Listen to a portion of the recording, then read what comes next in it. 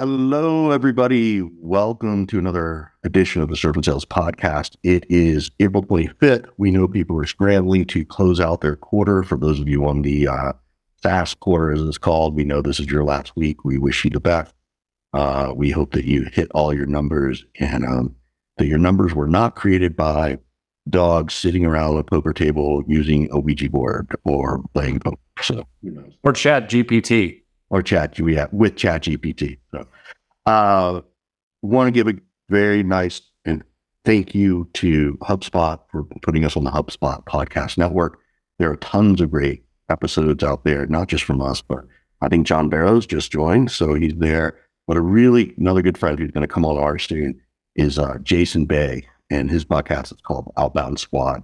If you haven't listened to him or you don't know him, we encourage you, I'll speak for Scott as I always do, and say that you should check him out. And not just his podcast. He has great content. He really does for the sales community. He wants to help people get better.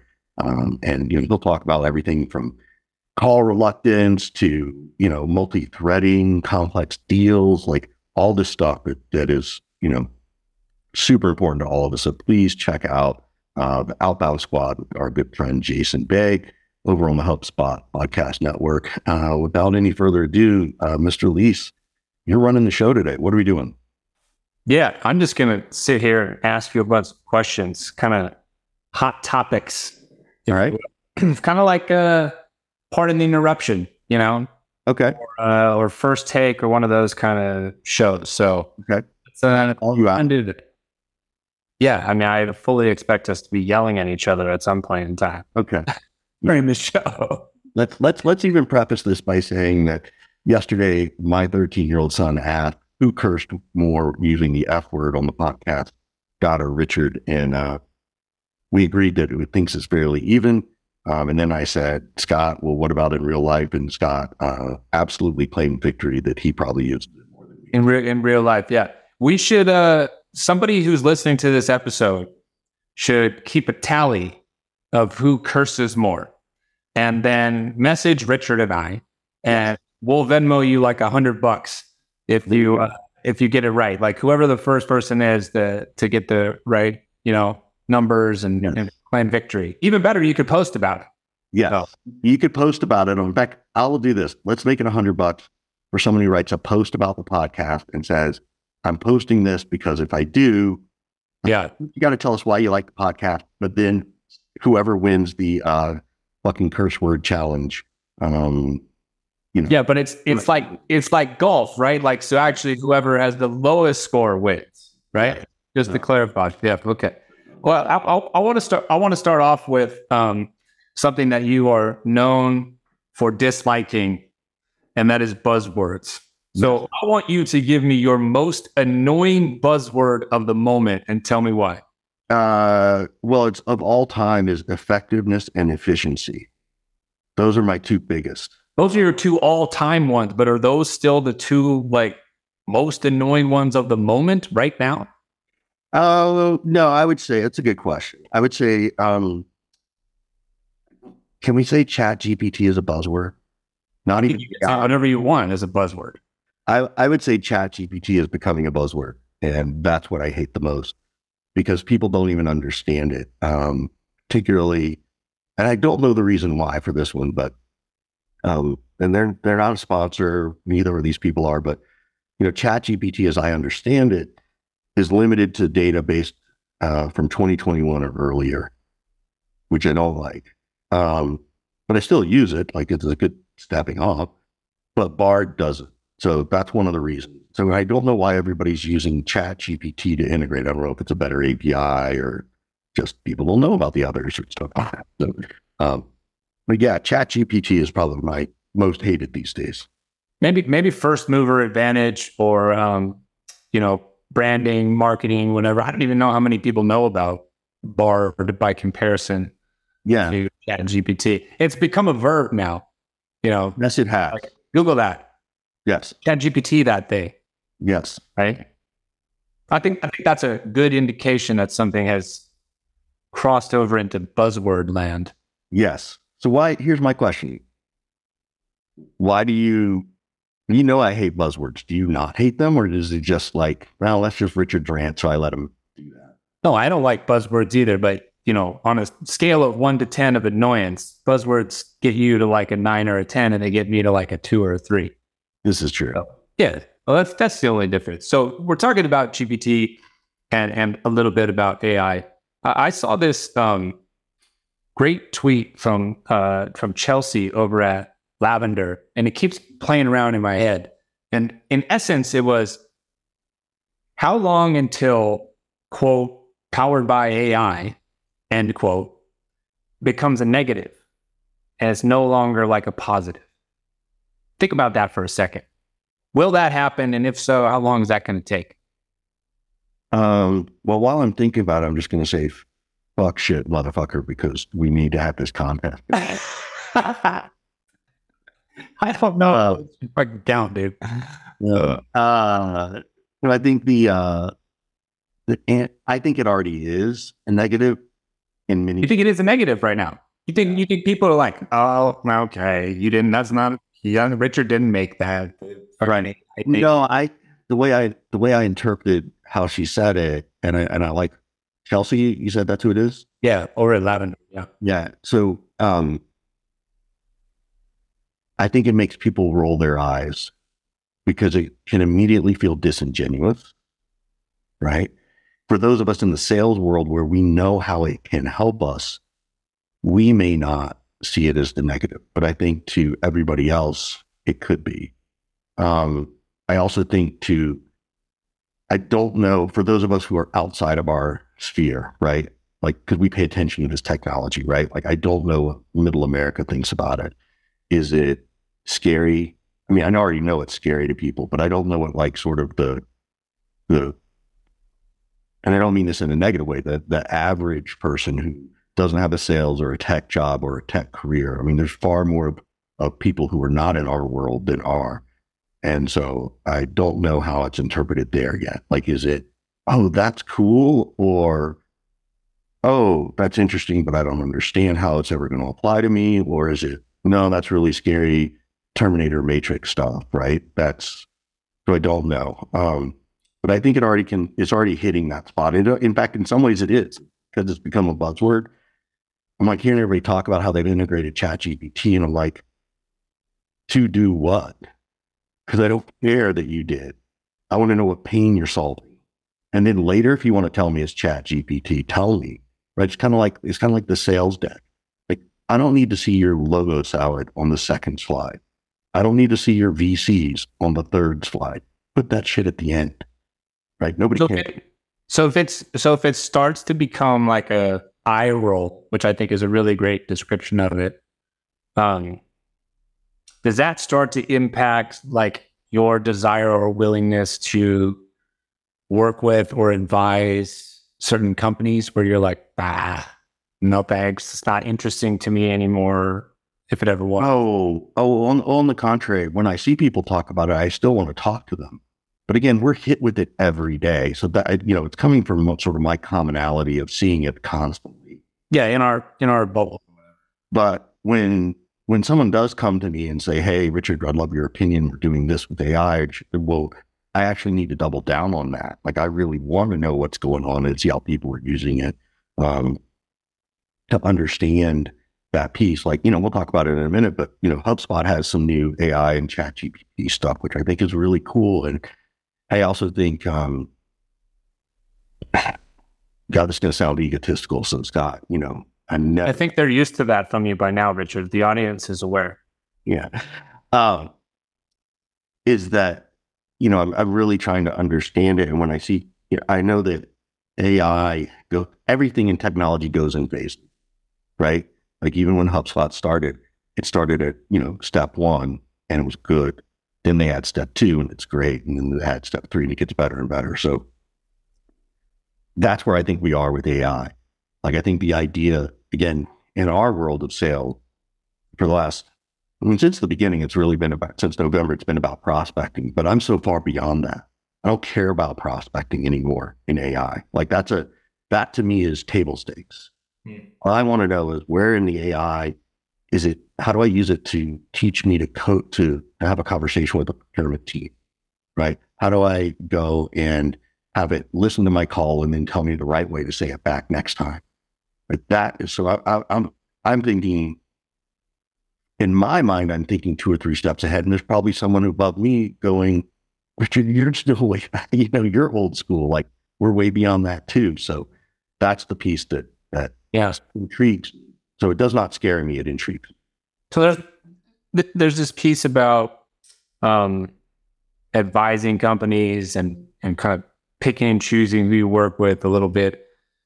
There's more and more people now who are getting the role of advisor, ambassador, whatever you want to call these roles. I'm getting hit with questions all the time about how do you structure engagements? Should I be getting paid? If so, how much? What's the equity amount and all that? Right. What do you feel like is the answer to those kind of questions? What are you telling people, and what are you seeking, I guess, if somebody approaches you? Like, what's the standard offer? Yeah, and you and I have talked about this offline a couple of times, so I'm curious to hear if I've taken your advice and done something different, or if it's still what you're doing, or vice versa. And it's actually a post I want to write, so I'm actually glad we're using some AI to transcribe this, and then I'll probably have the AI fix it. So, back to AI.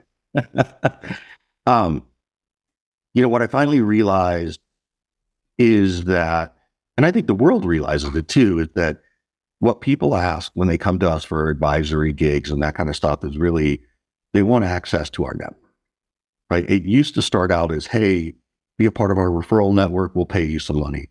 And that's cool. Like, if you help close a deal or get an introduction.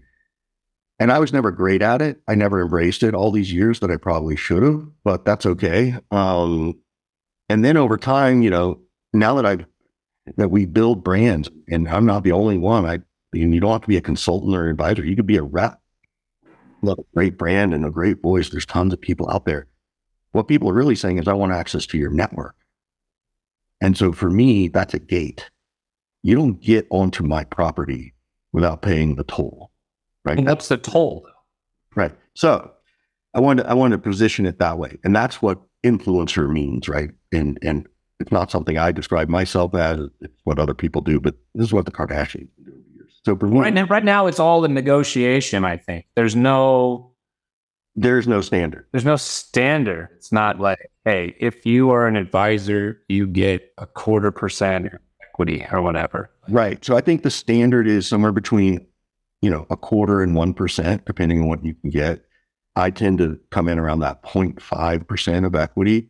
I also make sure that when they put that in a contract, that it says the exact number of shares, and it confirms that it actually is 0.5%. Not that I'm ever going to go sue somebody, but I don't always know how many outstanding shares there are, right? So I have to trust there, and I make them put the strike price in and all that stuff.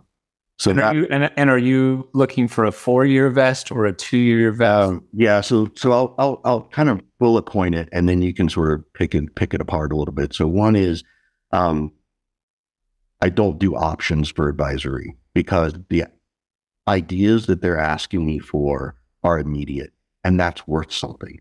If you would paid an actual, or a McKinsey consultant, they ain't taking shares. They might take some but they still got to pay for it. So that's one thing, is that it's never a requirement. I mean, it's never like, one is not options. I'm not paying for these options either. And 2, I'm not going to earn them over 4 years. It's going to be over 2. And I've started to ask for a percentage, about 25% right up front. They're given to me right away. Like, I'm not going to stop. So you're asking for equity, not options. Yeah. You're saying you don't want to pay to exercise. No, why would I? I'm just asking the question. I want people to know, how you think about it and how you're operating. Yeah, I think that's fair. And I think it could be a definition of, like, making sure people understand equity means it's fully vested. Options means you have the option to buy them, which is very different. They also have very different tax implications. Ask an accountant, but that's the difference we're talking about. So I ask for equity. I asked for 25% upfront. I asked for the rest to be vested over the next 2 years, 1/24 every month for the next 24 months. I also, now in the other way I do this is I tell someone you can do equity. Some companies can't get equity. Like the board won't let it happen, or they haven't set it aside for advisors, so it's harder. Well, then they can pay me cash. And some companies have done a little bit of equity and a little bit of cash. Now, here's what they can get in return, because it's not, one, they get access to me to talk, whatever we decide to talk about product or go-to-market strategy, or even sometimes how do I get this deal closed, right? Because we're trying to get those or referrals. But for me, because I built a brand, sure, I'll write something on LinkedIn about it. Sure, I'll put, we can do a thought leadership piece in my newsletter. Sure, we could write a blog that goes on their blog or one that goes on my blog.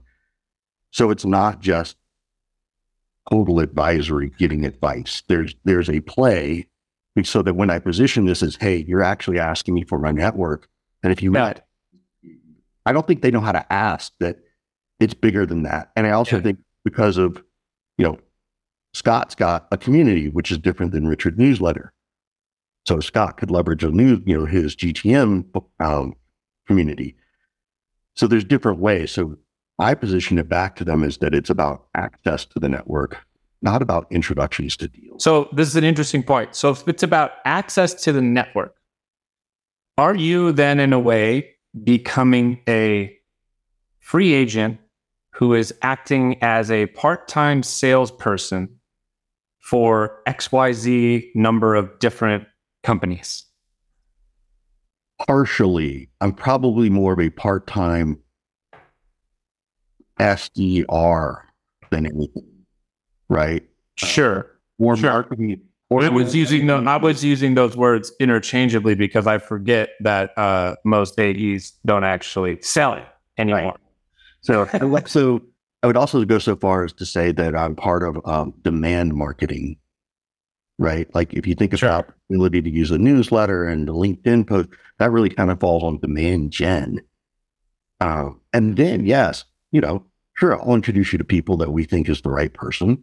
I'll also introduce people. This is the other thing I tell them. Oh, I'm an advisor for this company and this company. Why don't the two of you talk? Let's see if everybody wants to talk, because I think you should share ideas. I think see if there's inspiration, right? In fact, I told one person last week, and then I'll shut up. I told one person, because they'd never done advisors before. And I said, oh, all right, well, why don't you call my buddy, over at this company? I'm an advisor there. He's the kind of guy, if he said, hey, I'm trying to find advisors. What should I look for? And or is Richard worth being an advisor? So, so I will facilitate all kinds of conversation, which is way beyond this, hey, introduces people for 10% of a pinky promise that maybe they might buy sometime. Yeah. So do you think that this is part of the future of sales, if not all of it? Said differently, like, is it actually worth people's time to email and cold call and try to sell that way versus, let's say I'm a brand new startup. I've got a couple engineers. I've got myself, maybe one other, business person, small team, nimble, agile. And they say, you know what? I don't want to have a sales team. We're not going to prospect like that. I'm going to get, a half dozen, a dozen versions of Richard, get access to their network, try to get warm intros that way, and I'm going to try to close those deals myself. And we don't need to do this whole old school outbound push anymore. I think it's multi-threaded, right? I don't think it's one or the other. In the scenario you described, I get super skeptical when an early stage startup comes and says, help us find our first customer. Because they're like, no, that's too much pressure on me. Now I'm your salesperson. You need to go have those conversations. You need to figure that part out. That's part of being a founder and founder-led sales. If the technology is fucking mind-blowing, I might consider it. But I don't start there. Like, that's the whole thing. I don't start with the introduction. I start with, hey, you're gonna, because here's the first thing. Okay, you want introductions, and then they send me their marketing message. And I'm like, this is the worst thing I've ever seen. I'm not sending this to somebody. So now the first thing I'm actually doing is helping them fix messaging. Have you ever gotten a proposed message that you're supposed to send to somebody else that was good that you just used? No, rarely. I can think of a couple that I've barely had to modify. That's kind of how I feel. There's a couple, but most of them I'm like, yeah, I don't think I should send that the way you wrote it. Right. I can do my own thing. But this is what then all of a sudden now I'm working, right? Which is kind of like, make sure you're giving me advisor shares, but not a referral fee. Fuck that. But what I tell people when they say, hey, will you send this over? I'll say, well, before you do it, whatever you send, I push, I say, you have 45 words in 2 sentences to describe the pain you solve, not what you do. That's what I will send. And tell me the pain you solve, not what you do. Because nobody cares what we do, right? Nobody cares that Scott's a go-to market strategist and leader. They care that he refines your message so you can find your earliest customers 10 times faster. That's what a founder wants to hear. They don't care that I'm a sales trainer. They care that I teach reps how to earn the right to ask questions, which question to ask and when. And from that, I get something that's closer to what I would be comfortable sending, and then I still have to tweak it. So that's how I see it. So, but yeah, I think that's like, I mean, how do you see it? Like, what is, let me flip it on you. Well, first of all, let's flip it back to you. How do you see the advisor referral thing going? Did I nail it? Did I miss something? Is it like, oh, I never thought about it that way? Or is it, that's exactly what I do? Like you do it a little bit differently than I do. I actually think that you are a little bit more bold and upfront and assertive in terms of your ask. I've never, for example, tried to make a point to say, I don't want options. I want actually equity because I don't want to have to exercise anything. So that's one example there. I think that I'm a little more bullish on that the only way you're going to really be able to punch through and get a hold of somebody to earn the right to talk to them is through your network and an intro from somebody. I do not answer my phone. I barely answer my phone when my family or friends call. I can say that I can confirm that this is true.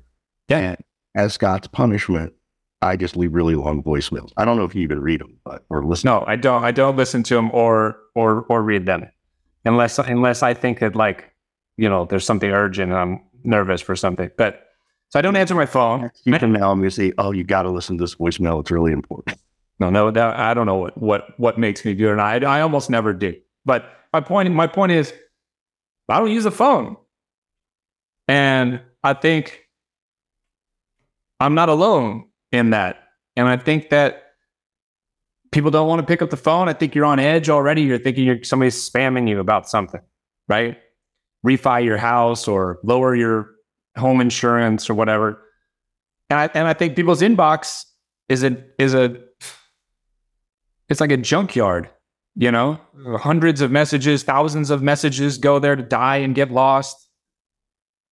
I don't care how good your subject line is or how well written your AI email is. I'm not reading it or responding to it probably if I don't know who the sender is. So I think I'm a little more bullish on this network and partnering your way in possibly starting to do away with the old school outbound way of calling. We're halfway through. So, Richard, that's your cue. Let's segue. Abrupt segue into commercial.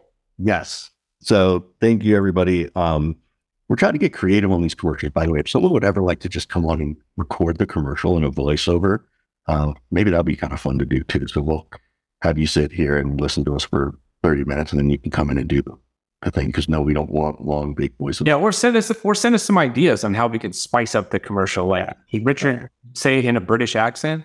Yeah, that could be fun.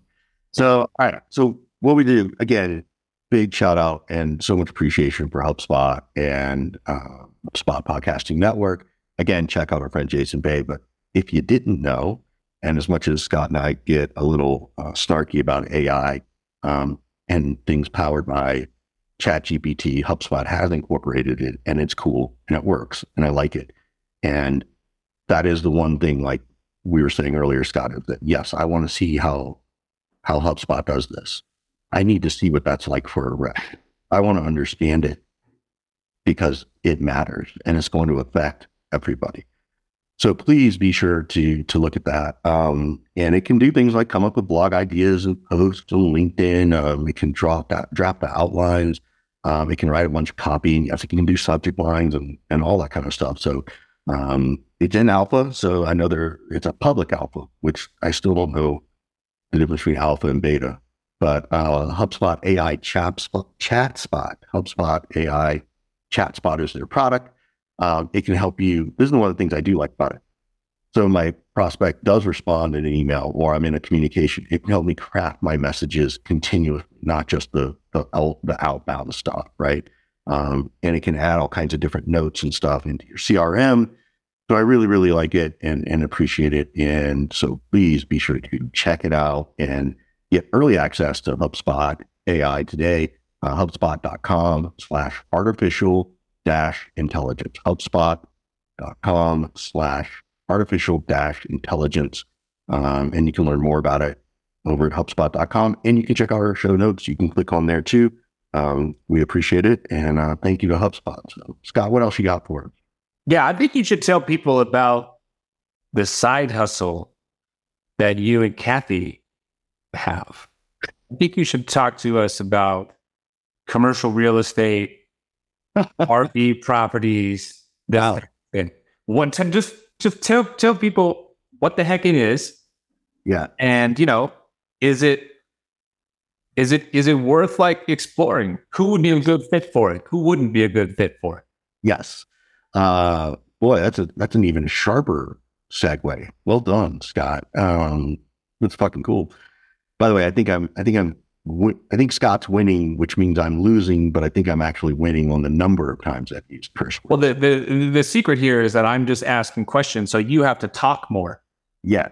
I found a way to rig the game potentially. That's true. Yeah. You did a Kobayashi Maru. I don't know what the fuck that means. I'm going to have to Google that. You don't know the Kobayashi Maru from Star Trek? No, I didn't watch Star Trek. Oh my God, it's how my brother watched Star Trek. That was not a Scott thing. Back to the question, Richard. Focus on the question. Yes. So here's the story. So that begins it all. Way back in the day, Kathy's dad has always done commercial real estate. He had his own office furniture company, but he always invested in real estate. Like that was his thing. And he grew to ship. I mean, he's done very, very well. And it was both commercial and residential. And by commercial, it was like you buy 8% of a huge strip center, or 2% of some, By strip center, you mean a strip mall, right? Strip mall, yeah. You don't mean a strip club. No, I do not. No, that's just wanted to clarify and bail you out there. Thank you. Appreciate that, Scott. So, and then Kathy got her first car, as I understand the story. And in that car, she actually ended up having an accident and totaled it. And Scott, I don't think you know the story. And she hit a Rolls Royce. Oh boy. I did not know that. No. And, Jeff, my father-in-law, had two responses. One is, are you okay? And two, he said, well, at least you got great taste.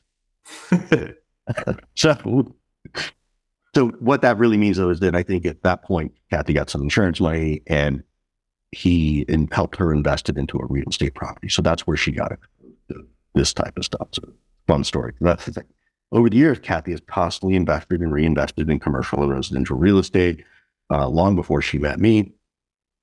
We've been investing in stuff together since we've been married. You know, these be 16 years, right? Because I turned 15. So, by the way, Scott, Kathy never remembers. Next time you talk to her, how long have you been married? She'll never remember.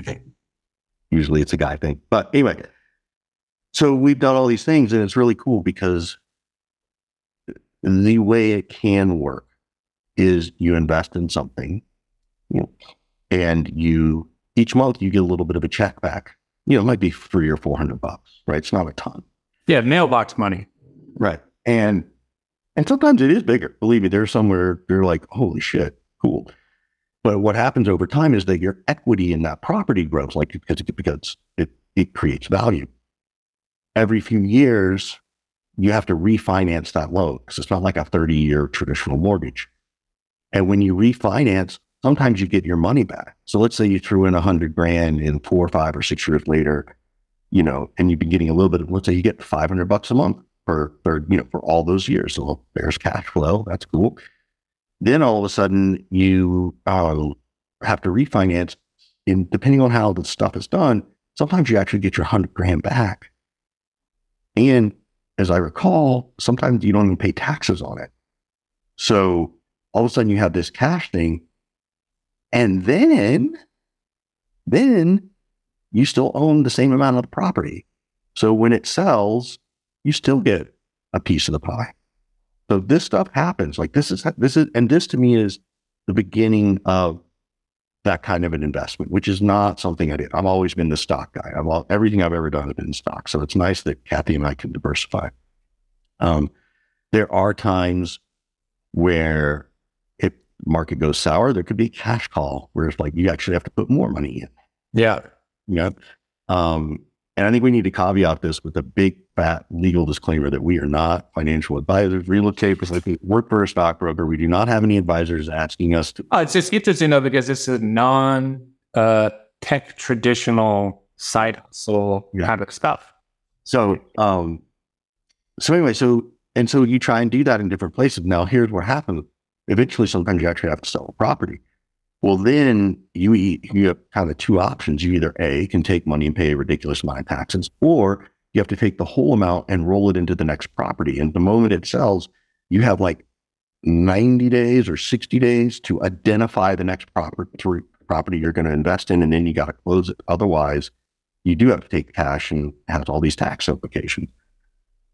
So, and again, look, if you've done well, it's like you're not losing money, but nobody wants to pay the tax. So this is a thing to do. There are funds out there, you know, oftentimes like even in your 401k, in some of those places you can choose the kind of real estate funds. There are funds that do exist where you can contribute and you're not. But what type of person and personality would be good? Like, would I be good in this or would I be terrible because XYZ? Like, what type of personality profile? Only because I know this about you and you've dabbled in it, you know, with an additional home that you then rented out, you understand the game. I don't think and if I approached you to say, hey, would you do this, you'd consider it. I don't think if it was the first time you were doing something, Scott Lease would do it. It'd be too scary. Yeah, I agree with that. So somebody needs to be willing, not risk adverse. Yes. Right. Yeah. Okay. That being said, you know, my father-in-law is a little more, and Kathy's more risk averse about the stock market. Because that's just, you know, it's too up and down. And maybe you're risk adverse about things you just don't understand as much. Yeah. So anyway, I think it's a great play. You know, believe me, there's a story I know of someone who literally, I'm not kidding, they were part of one of these real estate deals, and they had an office building across from the state capitol in Sacramento. Like what's wrong? And then the financial crisis hit, and that loan came due, and the bank wouldn't refinance it, so they lost it. They lost the money in it. Like that shit happens. That's why we're saying this is not scary. Yeah, super scary. And you know, this is from someone I know and trust, and you know Scott, and has a lot of experience with this stuff. And who would ever think that an office building next to a state capitol where that's going to go blow up. We're not talking about, hey, let's take risk and put something in an inner city. Well, So crumbling businesses cause crumbling real estate markets. Yeah, there's a lot of I've heard this phrase. I don't know who the author is, or I would cite them, but have you heard this phrase about zombie companies? No. The concept is essentially that right now there's a bunch of companies, startups, that are funded, but don't really have product market fit, are not really selling and closing deals, and they're just sort of like wandering around like the Walking Dead. Yes. They're going to be running out of money soon. So my question is there a great white knight consolidator? Is somebody going to come in and scoop up some of these companies? And if so, who would it be? What's your prediction? So I think there are two parts of that. One, the great company that would come in and scoop is still waiting for some of those companies to fail so they can, by process of self-selection through Darwinism, the best ones are left. Yeah. And then they scoop them up. Right. Again, in the world you and I live in, we see big tech companies swallow other tech companies. Right. Who has the appetite for that kind of thing right now? Is there anybody who would you have to, if we were playing roulette and you had to put chips on one number, whose number are you putting on? Who's lurking around out there, waiting, buying their time? I'm going to split my chips, because we're playing roulette.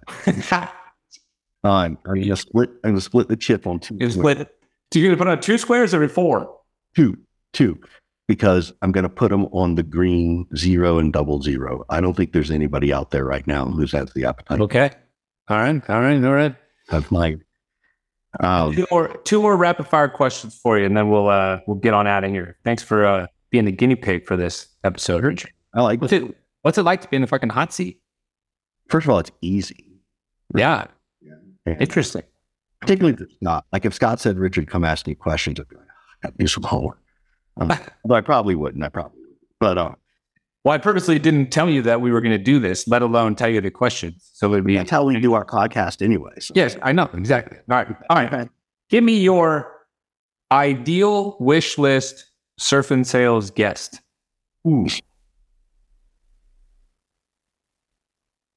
I'd love to have, I'm going to give you some titles, right? And then there are people that we would know, right? Like I would love to have, particularly the hot startups, right? That are really in the growth space. I'd love to have some VPs or executive VPs or even the founder show up, right? Like I think those would be fun. I think, only because I like these people, want to hang out with them anyway. John Barrows would be cool. I think that Cynthia Barnes would be awesome. She's so fun and funny. I think that Larry Long Jr., who you just got to do with Golf and Snow. There we go. Now we're getting some names. Now we can try to put our network to work. Yeah. And say, listen, y'all should message some of these people. Yeah. How you heard Richard saying that they were the dream attendee for Surf and Sales. Yeah. Y'all should check it out. Last question. Appropriate. I'd love to have Max Altschuler there. I think it'd be fun. And part of it is too, like we've had Kevin Dorsey be there. We've had Scott Barker. People, I think in our community, people who know the podcast and the event, be like, oh, those would be people I'd want to hang out with, right? Yeah. So I think those are the people. How about you? Who's on your dream? Who's on this? This is not my show, Richard. Yes, it is. It's part of your show. So. This is your time. I'm not prepared to give an answer. That is untrue, right? You're gonna pick Jim Kelly because his jersey's hanging up behind you. No. I'm thinking of James Perry, since he's a big surfer and he's like flying around all over the world doing these videos and stuff like that. Yep, that would be cool. Or big cool video creators like Will Aiken or Nick Capozzi, people like that would be great. Yep. My last question, appropriately, how will you know when it's time to quit and walk away from it all? As soon as my wife stops remodeling the house. Yes. So back to this real estate thing, we actually had a good deal come through. My wife's like, let's remodel the part of the house. And I'm like, well, when can I retire? And she's like, not anytime soon. That's the first step. Well, there you have it, everybody. Richard's not going anywhere anytime soon. Here's the financial answer. And for some reason in my head, if I had $4 million cash in the bank that I can invest, that'd probably be the number, 4 to 5 million. So, and I don't know why. It's just a nice round number. Probably should be 7 with the rate of inflation. But, wow. And that being said, I am on a path, and not a plug, by the way. All these ideas we're giving you, please don't go invest in real estate or stocks, because Richard and Scott said something. We're not experts. And believe me, I've lost a lot too. We've actually gotten into a real financial advisor, like well beyond like a stock market, stockbroker kind of thing. Like we're talking to somebody. So I think that's the first step to anyone, is to go find someone who does that and say, what's the first step I should be taking so that you want me to be your client? How much does it take for me to come and you want me to be your client, Mr. or Mrs. Financial Advisor? So if you're looking for that, I would tell you to go do that homework first. And that's going to help you set your own goals. All right. Good stuff, Richard. Thanks, everybody, for joining us for another episode of the Surf and Sales Podcast. We'll be back next week. Yes, indeed. Thank you, everybody. And thank you to HubSpot. We appreciate it.